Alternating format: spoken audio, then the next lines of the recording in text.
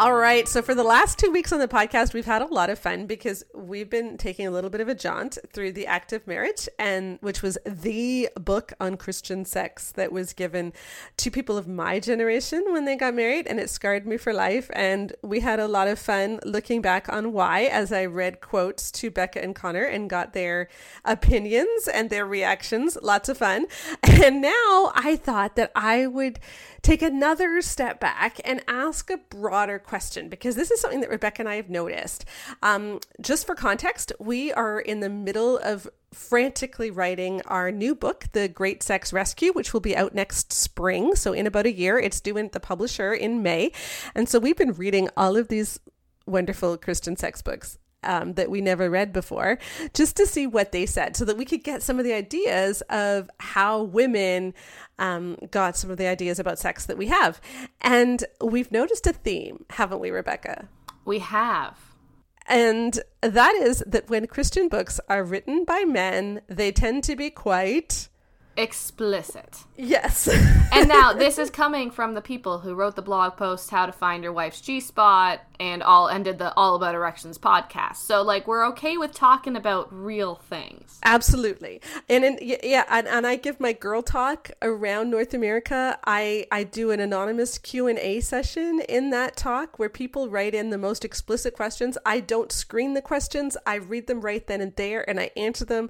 I will say any words that you want me to. I will talk about vibrators and sex toys and orgasms and all of that stuff. No problem whatsoever. But there's just something that is kind of icky with the way that a lot of these books talk. Yeah, it really is, because it's very different to talk about explicit things in a more general manner versus giving someone explicit instructions on how they should personally do something explicit to themselves or to their spouse. So I'm going to give you 2 examples, okay? So, Becca, you have not actually read the book Sheet Music by Kevin Newman. I haven't. Okay, so I am going to read to you. So you've never heard this, and I am going to read to you. Unless it's one of the quotes you've already read to me. No, I have never heard this. No, I have not. I have not. Okay, so here's an example of advice which I think is fine. Okay, this is the kind of thing which okay, we're all good. So here we go. You'll also want to vary the intensity, location, and duration of these caresses. What feels good for 2 minutes may become painful after 3. Usually, a lighter, teasing touch is the preferred route, but as a woman nears orgasm, she may want a more vigorous and direct touch. This is the advantage of married sex. Over time, you'll learn what your spouse prefers. Yeah. That's fine. I still think just in general the word caress is a little creepy. I am going to say that. If I'm allowed to say that. But I that immediately made me go a little bit, ooh. But at the same time, like, I think that's more of a personal thing. I think in general, I think that's totally fine. It's got a lot of truth to it, and it encourages people to, study their spouse. Okay, then I want to read you a few more paragraphs, and I'll just pause along the way for you to react. And this is just one example. This isn't like, there are more that are even more so than this. Okay, but here we go. So, kiss her behind the ears, work your way down her neck, spend some time around her breasts. Don't forget that lovely spot inside the elbow, and then teasingly skip over her midsection and work your way down her legs. That spot behind the knees can drive a woman wild if you know how to lick it just right. Such sorry. Such soft places can come alive with feeling during a leisurely season of lovemaking. As you change direction, you may find that there's something about gently kissing a woman's inner thighs that makes her slide downwards. If you do this right, slowly working your way back up north, your wife will be practically, or maybe if you're lucky, literally, begging you to kiss her in the right place. When you've got her really wanting it and you provide that soft, sensual kiss, you can make her start biting the pillow for fear she'll wake up the kids. Why do I feel like you're reading me porn? I guess that's the question that I have. Is like, this is supposed to be, like, that's the problem that I have with this. I'm just like, this is uncomfortable. The thing is, okay, we are a family who runs an online business where we talk about sex. Okay, we are writing a sex book as a mother-daughter duo with a friend. Obviously, like, it's not just the two of us, but it's like Joanna doesn't have the same kind of relationship as mother-daughter thing, right? So it's a little less awkward in that sense. But, like, we do that, and we're able to maintain a sense of just privacy around this. Mm-hmm. Whereas, like, as you're reading that, I'm like, I am so physically uncomfortable with that. Like, that is so, it's like, I'm sorry, but Kevin Leman, I don't want to know how you get your wife to want oral sex from you. Like, I don't want to know that. Okay, well, here's some more. Okay, ready? Here's a particularly nice position for this. Facing her feet, slide your right hand under your wife, under her bottom. Your fingers are right there, waiting to do a little dance on your wife's genitalia, and your mouth has full access to her most pleasurable regions. The edges of her clitoris and the folds of the labia are all there for your fingers and tongue to work together. And then I'll just go down a few sentences. Don't just sit on your hands, by the way. Let your fingers touch wherever your tongue can't reach. The combined stimulation will send your wife writhing. Reach up and caress her breasts or stimulate her clitoris with your fingers while you lick lower, or gently kiss her clitoris with your mouth while you penetrate her vagina with 1 or 2 fingers, perhaps reaching for her spot.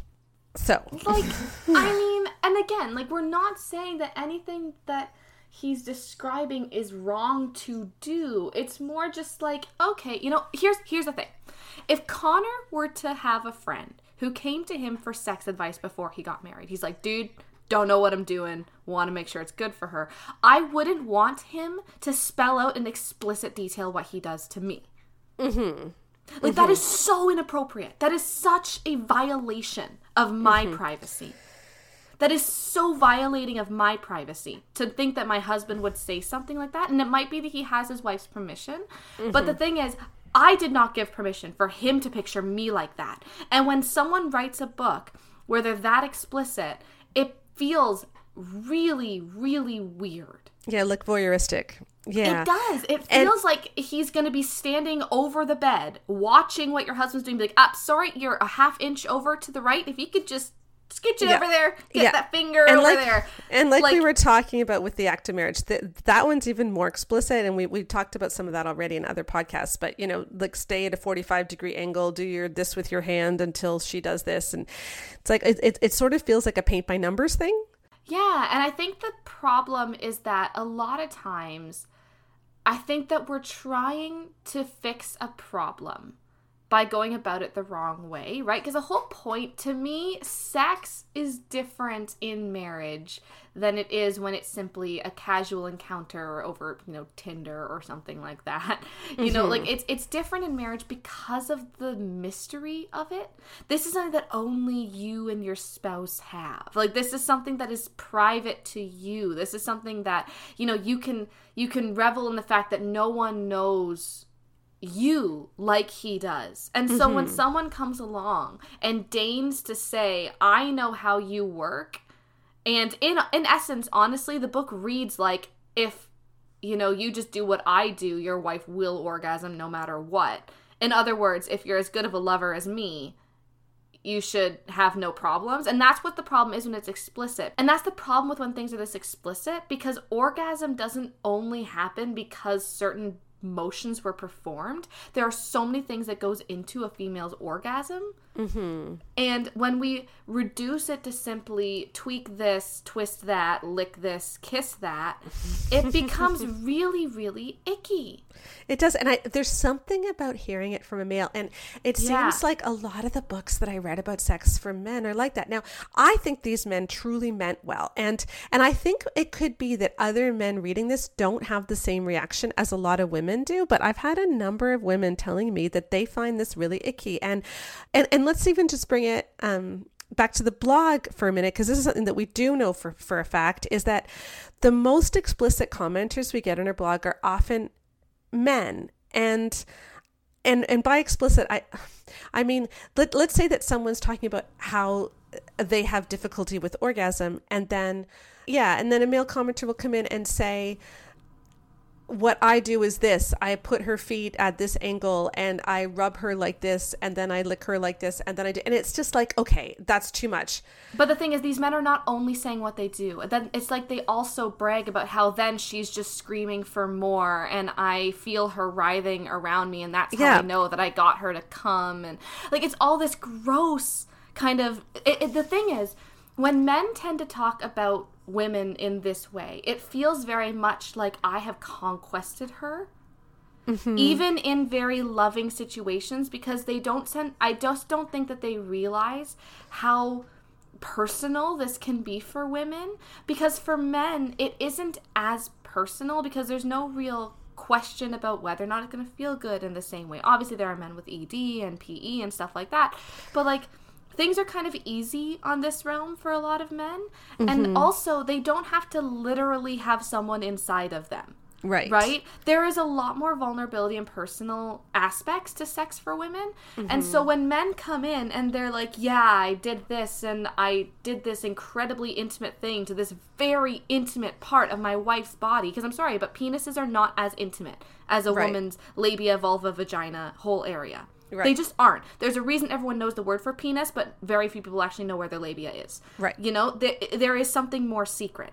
Whether that's a good thing or a bad thing right now is a totally different conversation. But there is something very personal about a woman's genitalia and a woman's sexual experience. And so when men come around and talk about women's sexual experience the way that they would talk about their own, it is incredibly uncomfortable. Because it's like, I don't want to know how many times you get your wife to orgasm in that graphic detail. Yeah, and I have a hard time with those comments because I know that the guys who leave them mean well. Like, they honestly do. They're honestly trying to help. Well, and they're the husbands who are taking care of their wives and are like, I want my wife to love sex. Exactly. And they're good guys. It's just, they just don't understand how for a lot of women, reading those kinds of comments are going to make them clam up and, like, physically tighten up. Yeah, like it feels invasive. And so, you know, I go and so I used to err on the side of letting them through because I knew the heart behind it. And I mean, in some ways they were helpful, but then I just had so many women saying, I get really uncomfortable. They would send me emails saying, I get really uncomfortable when men are that explicit. And so we had to just start deleting them. Now, we have deleted a couple of women's. I can remember maybe like 2 or 3 that we've deleted because that women have left that are too explicit, but there are so. And often they're more about sex toys than about their spouse. Yeah. And I mean, I've deleted a ton just because they were in bad taste or because they had swear words, like or like treated sex cheaply. But I'm talking about comments that treat sex actually quite well and that are healthy. But it's just that the directions they're giving are so explicit, and it sounds weird to hear it from a guy. Like, you know what it is, and not just a guy. I'd also feel kind of awkward to hear from a woman too sometimes, because the thing is, no one has the right to tell you what to do with your genitalia but you. Mm-hmm. That's what it comes down to. Someone saying when you are married, you should be having frequent sex. You know, that's just a reality. In a good marriage, frequent sex is important. Now, if you're in a marriage where there's emotional abuse issues or you're not feeling safe or there are serious sin issues that need to be addressed, that is a totally different situation. But like, in general, yes, we can say have sex, you know, more than what you're doing now if you feel like you're in a deficit.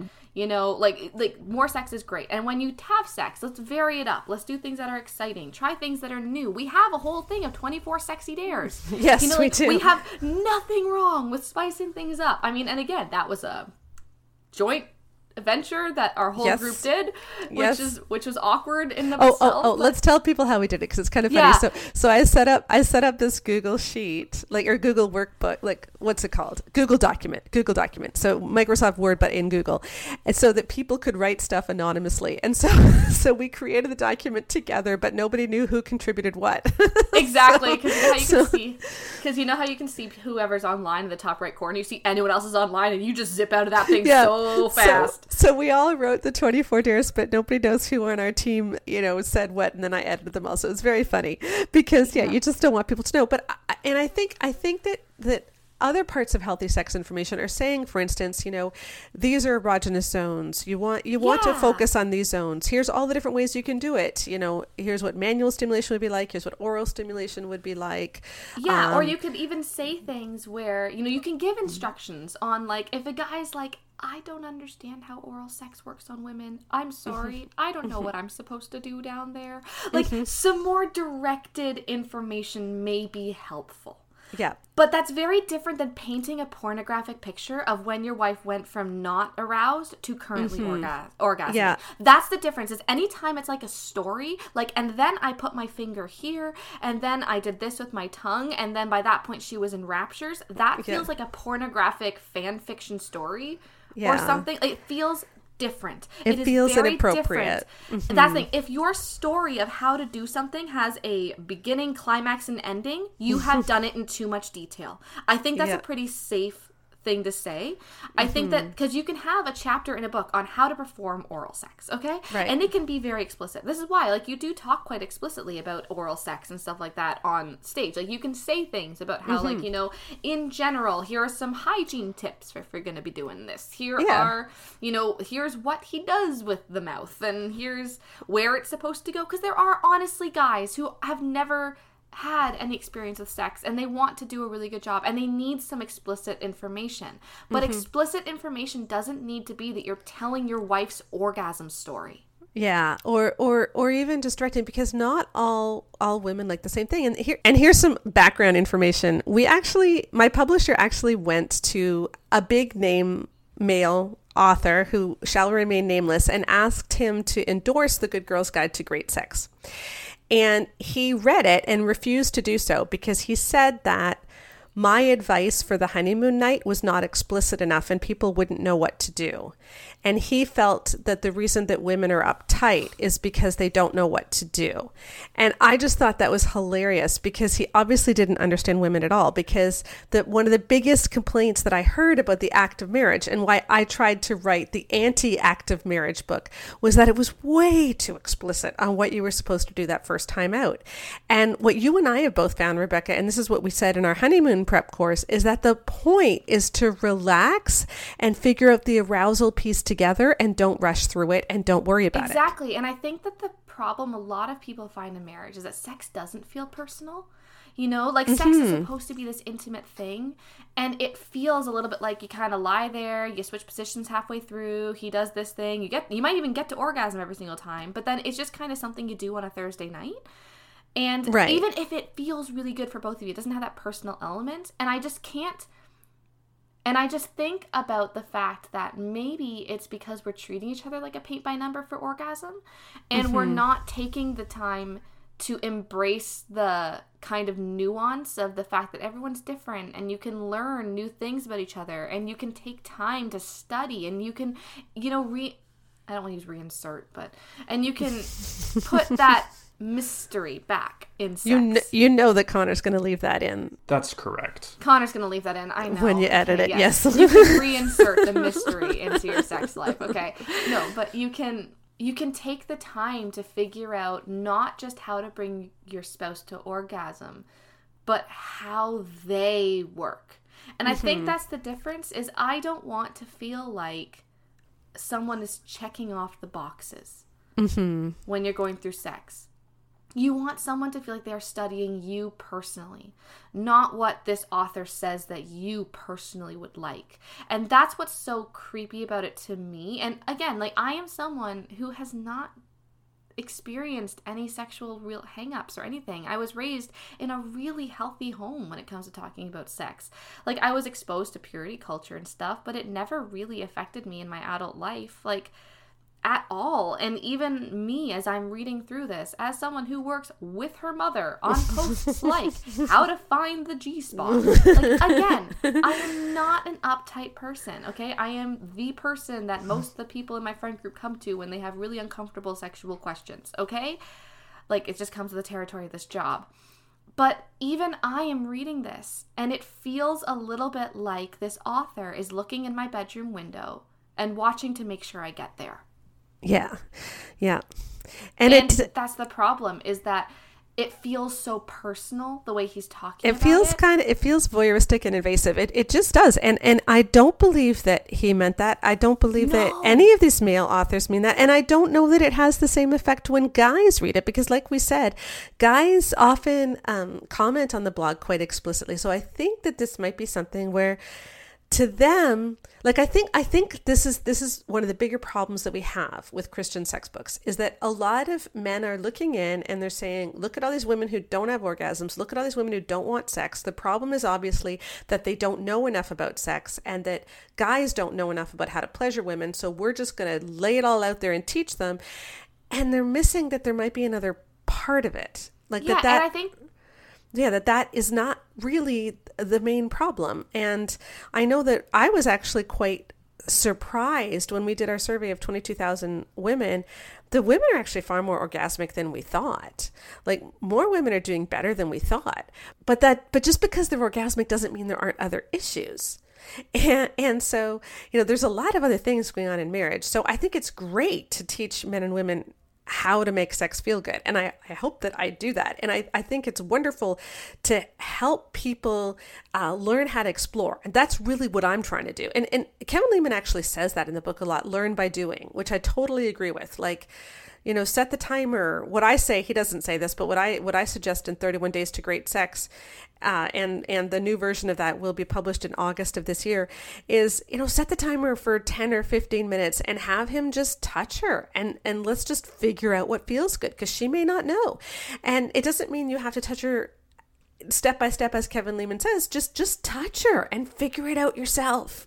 Yeah, exactly. And there are a lot of people who do really enjoy books like this and who find them quite helpful, and that is great that they were able to find this helpful. Women too. We did have women who say this book really helped them. I actually thought it was quite a decent book. And that's what we were saying. We're not saying that this is an inherently harmful book the way that, Love and Respect is, the way that that's found to, like, increase abuse and stuff like that among people in our readership anyway.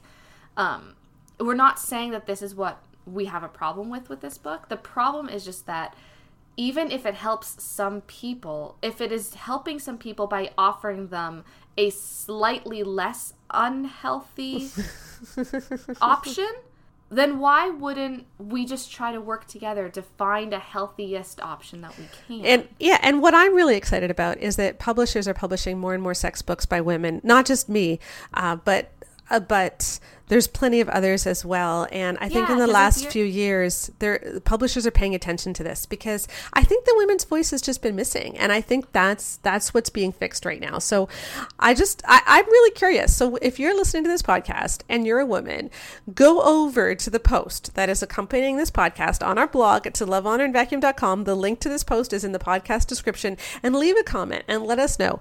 Like, do you think some of that was a little bit too explicit? And I didn't even read the most explicit part of the book, honestly, but how do you feel with that level of explicitness? Is it helpful or is it not helpful? Or do you think that there's another way to talk about it that may be a better way? Mm-hmm. Because I'm all for naming body parts. I'm all for telling people how to find those body parts, etc. But I don't want to tell you what to do. I want to give you broad ideas and then let you figure out for yourself within, those parameters. Exactly. I think that the thing that we're really calling for is to start giving people the freedom to explore their spouses, to find out what makes them tick, and to stop this advice that is borderline pornographic and that kind of crosses those boundaries to become prescriptive and far too personal when it is completely unnecessary, when simple advice could do the same thing. Mm-hmm. So let me know in the comment section, too explicit, not explicit enough? How can we do this better? Because let's get that conversation going.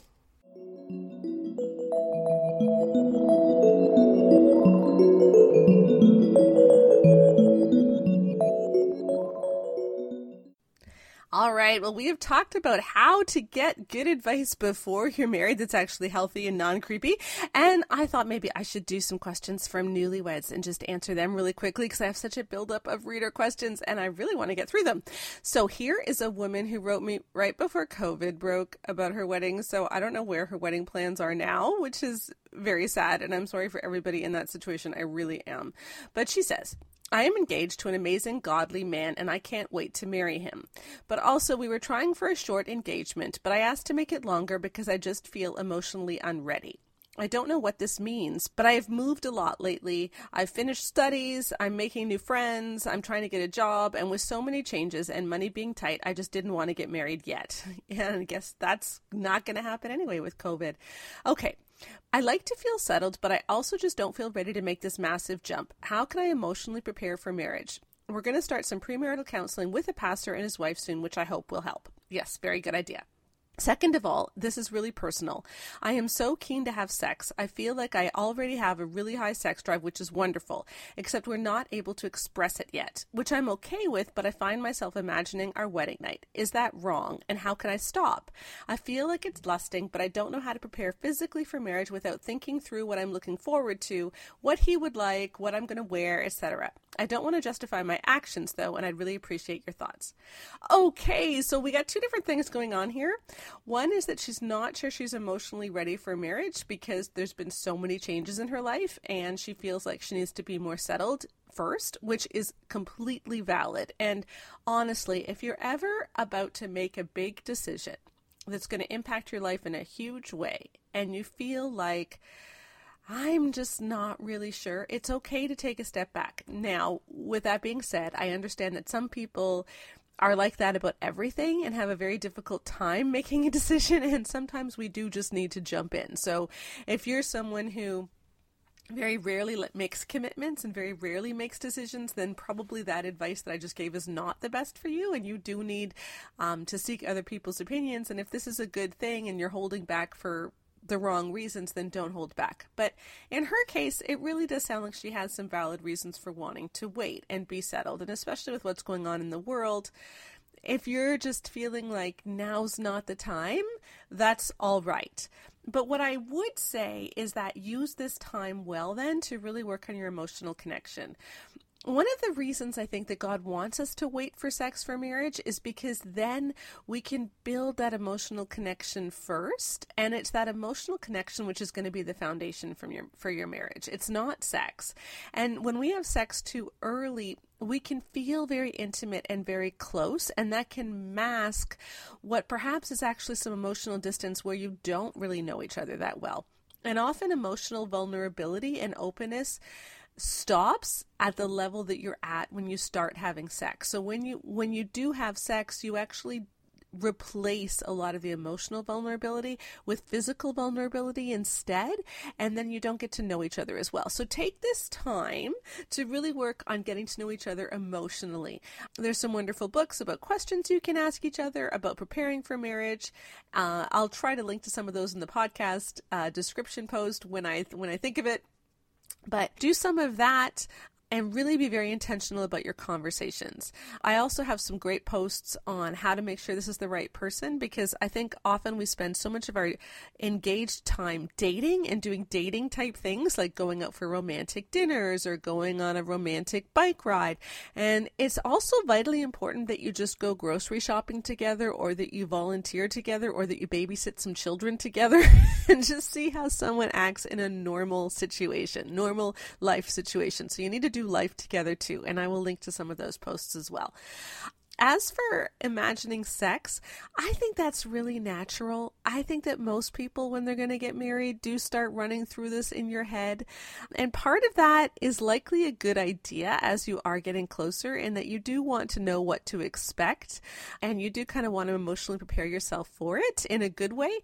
Our honeymoon prep course helps you with that a lot as well. It can help have some of those conversations with your fiance about how things are going to go when we start, in a non-threatening way, non-awkward way, which hopefully will not ignite passions, so to speak, but will help you get on the same plane and help you know that each other is expecting roughly the same thing for that wedding night and for the honeymoon. And so I will put a link to that, the honeymoon prep course. It really is an awesome course to walk through, and there's videos that go along with it. You can be doing this even during COVID, watching those videos and then talking about them and doing the discussion questions too. So I'll put a link to that. So no, I don't think it's wrong, to think about it. I think your mind naturally goes there. What I would just say, though, is that it's not good to obsess over it or to daydream about it, or, or to deliberately plan on daydreaming about it. Like say, oh, I just want some time to myself and then lie down and daydream. Not a good idea. Okay. You don't want to awaken love before it's time, as Song of Solomon says. And so as much as we can get away from that, that's good. And again, sometimes when we focus too much on the physical side of the relationship, we do miss the opportunities to really build that emotional connection. And the couples that do the best are the ones that really do build that emotional connection. I know one couple very close to me, they fought all the time in their premarital counseling and in those months leading up to the wedding. Like, and they had really, really big conflicts, and it was really big things they were working out. But the good thing is they worked that all out before they were married. Like, they hashed out all of the really difficult stuff, and then when they were married, they hardly have fought at all because they did talk through so much of it. So what they found was that their engagement was really, really difficult, but their marriage has been wonderful. So, really do work on those questions. Figure out if you are on the same page. Try not to obsess about the wedding night, although if you think about it, that honestly is okay. But again, if you do feel like, hey, I need to put the brakes on here, that is okay. This is the rest of your life, and do not go into marriage lightly. Make sure that you treat it with the seriousness that it deserves. All right, and here's a question from a woman who is a newlywed, and she's having a sex problem that she's hoping I can help her with. So she says, I got married in the fall, and I've had a lovely wedding and a lovely wedding night. Our sex life has been great, and we're enjoying learning as we go, which is great. That's what we should be doing. There's one thing, however, that we can't quite figure out. For the first couple of months, my husband wasn't able to get me to orgasm at all. We decided to try me touching myself on the honeymoon with him there and working up from there. That worked just fine, but our goal of getting him physically involved wasn't successful. About a month ago, we found out that him rubbing my G-spot while I rub my clitoris works like a charm and gets me there a lot faster than I was used to. The problem is that I still can't reach my point unless my hand is somehow involved. We've tried it all, and while oral sex is nice, it doesn't get me to orgasm. Is there any way that my husband can stimulate my G-spot and clitoris simultaneously so that we can get over this hurdle? We're both getting a little discouraged, and thanks in advance. And P.S., she says, before marriage, I rarely, if ever, touched myself. It was only when I was engaged and reading up on stuff that I started trying to figure myself out. Okay. So first of all, yay, you figured out how to reach orgasm, and you know what an orgasm feels like, and you know how your different body parts work, and honestly, that's like 90% of it. Like, you're doing great, okay? And I don't think that anybody should feel like they're doing badly because they're not at this ideal yet. As long as you guys are having fun and you're feeling good, you're doing good. And we can always aim for more or aim for discovering more things, but let's not make ourselves feel like we're failing because we haven't reached an ideal. All right. They've only been married for a couple of months. They're doing great. There are so many women on our surveys who don't have orgasms for years. So she's doing amazing. And by the way, I don't think that you should have to wait years to have an orgasm. Like, let's figure this out together. Absolutely. But I just want her to feel like, yeah, you're doing really well. But I think the next big step here is to figure out how he can help her reach orgasm by touching her clitoris. So it's great that they can do it with her touching herself. It's great that they can do it when he's rubbing her G-spot and she touches herself. But the next thing I think would be to figure out how to help him learn how she likes to be touched. And the problem is it's a lot easier to reach orgasm by touching yourself because you've got biofeedback. Like, your body is telling you not quite so heavy, a little bit more to the left. Like, your body is telling you all of these things that you automatically react to. And so you don't even realize all the messages that you're getting from your body. And then he does something and it just doesn't feel quite right because he doesn't get that feedback. And so you've got to give him the feedback. So, you can move his hand. You can show him what kind of pressure that you want. It can even be good for you to be holding his fingers and using his fingers on yourself, because then he still is experiencing the sensation. He sees how light you want it, how heavy you want it, where you want it. As you get more and more aroused, you might want things faster or slower or whatever it might be. And so he needs to get that feedback by you showing him directly. And I know that can be a little bit weird, but it sounds like they're doing pretty well with this. Like, it can feel awkward, but it sounds like awkwardness isn't really their problem. So I would really suggest trying that. And it might take a while, and sometimes when things take a while, we women, we start to feel like this is taking too long, he must be getting tired. And when those messages are going in our heads, there's no way you're ever going to orgasm. So you need to let go of those feelings. One thing that can help and I talk about this in 31 Days to Great Sex, which will be out again in August, you'll be able to get it, is to set the timer and just tell yourself, okay, for the next 15 or 20 minutes or 25, however many minutes you want to do it. He's going to touch me, and this is his gift to me. And so I don't need to feel guilty if it lasts a long time, because I think often we feel like this is lasting too long, even if it's only been like 4 or 5 minutes. And so if the timer is set for a much longer period than it would normally take anyway, then you get away from some of that I should be going a lot faster, there's something wrong with me, that often goes through our heads. And so I think that's the next step, is just to help him figure out how to touch her exactly the way she likes. And then after that, is there a way that he can touch your G-spot and your clitoris at the same time? There can be, especially if you're using oral sex. If he's using his finger on your G-spot and tongue somewhere else, that can work. You can try a variety of things. I'm sure that if you just practice, you'll come up with something. But it could be that the reason that oral sex isn't feeling good too is just for kind of the same reasons that him rubbing your clitoris isn't feeling good, and that he's not getting exactly the right place, he's not getting the right level of stimulation, or you're just kind of feeling like it's taking too long. And so if you can get those 3 things out of the way by showing him exactly where you want the attention, or by setting the timer, then that can help as well. One thing that we don't pay attention to as well is our breathing. When we're stimulating ourselves, because we're getting that biofeedback ourselves, this doesn't become as much of an issue. But when someone else is stimulating you, sometimes just pay attention to your breathing, because for some people, stopping breathing right as you're reaching the plateau phase, or as you are getting more and more aroused, can help you go over the edge. For some people, that's exactly the wrong thing to do. Some people need to be very still, to reach orgasm and to go over that edge. And some people need to completely relax and not tense up at all. So just pay attention to your body as you are stimulating yourself to see what you naturally do, because often we naturally do it when we're stimulating ourselves, but then when someone else stimulates us, because we start judging ourselves and thinking more about how we're acting, we don't do what necessarily comes naturally. So see what comes naturally for you, and then pay attention to doing that as well when he is the one stimulating you.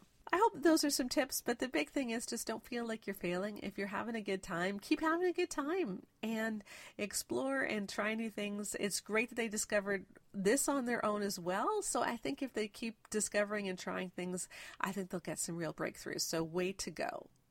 All right, so thank you for joining us on this very weird To Love, Honor, and Vacuum podcast, where we've talked about how to handle explicit advice, sex advice, without getting weird. And then I also did a lot of explicit sex advice, so I hope that I wasn't weird. But as we are all battling COVID, my thoughts and prayers are with all of us as we just try to negotiate this new normal. And I hope that as you guys are stuck inside the house together, that you'll just, start having some fun.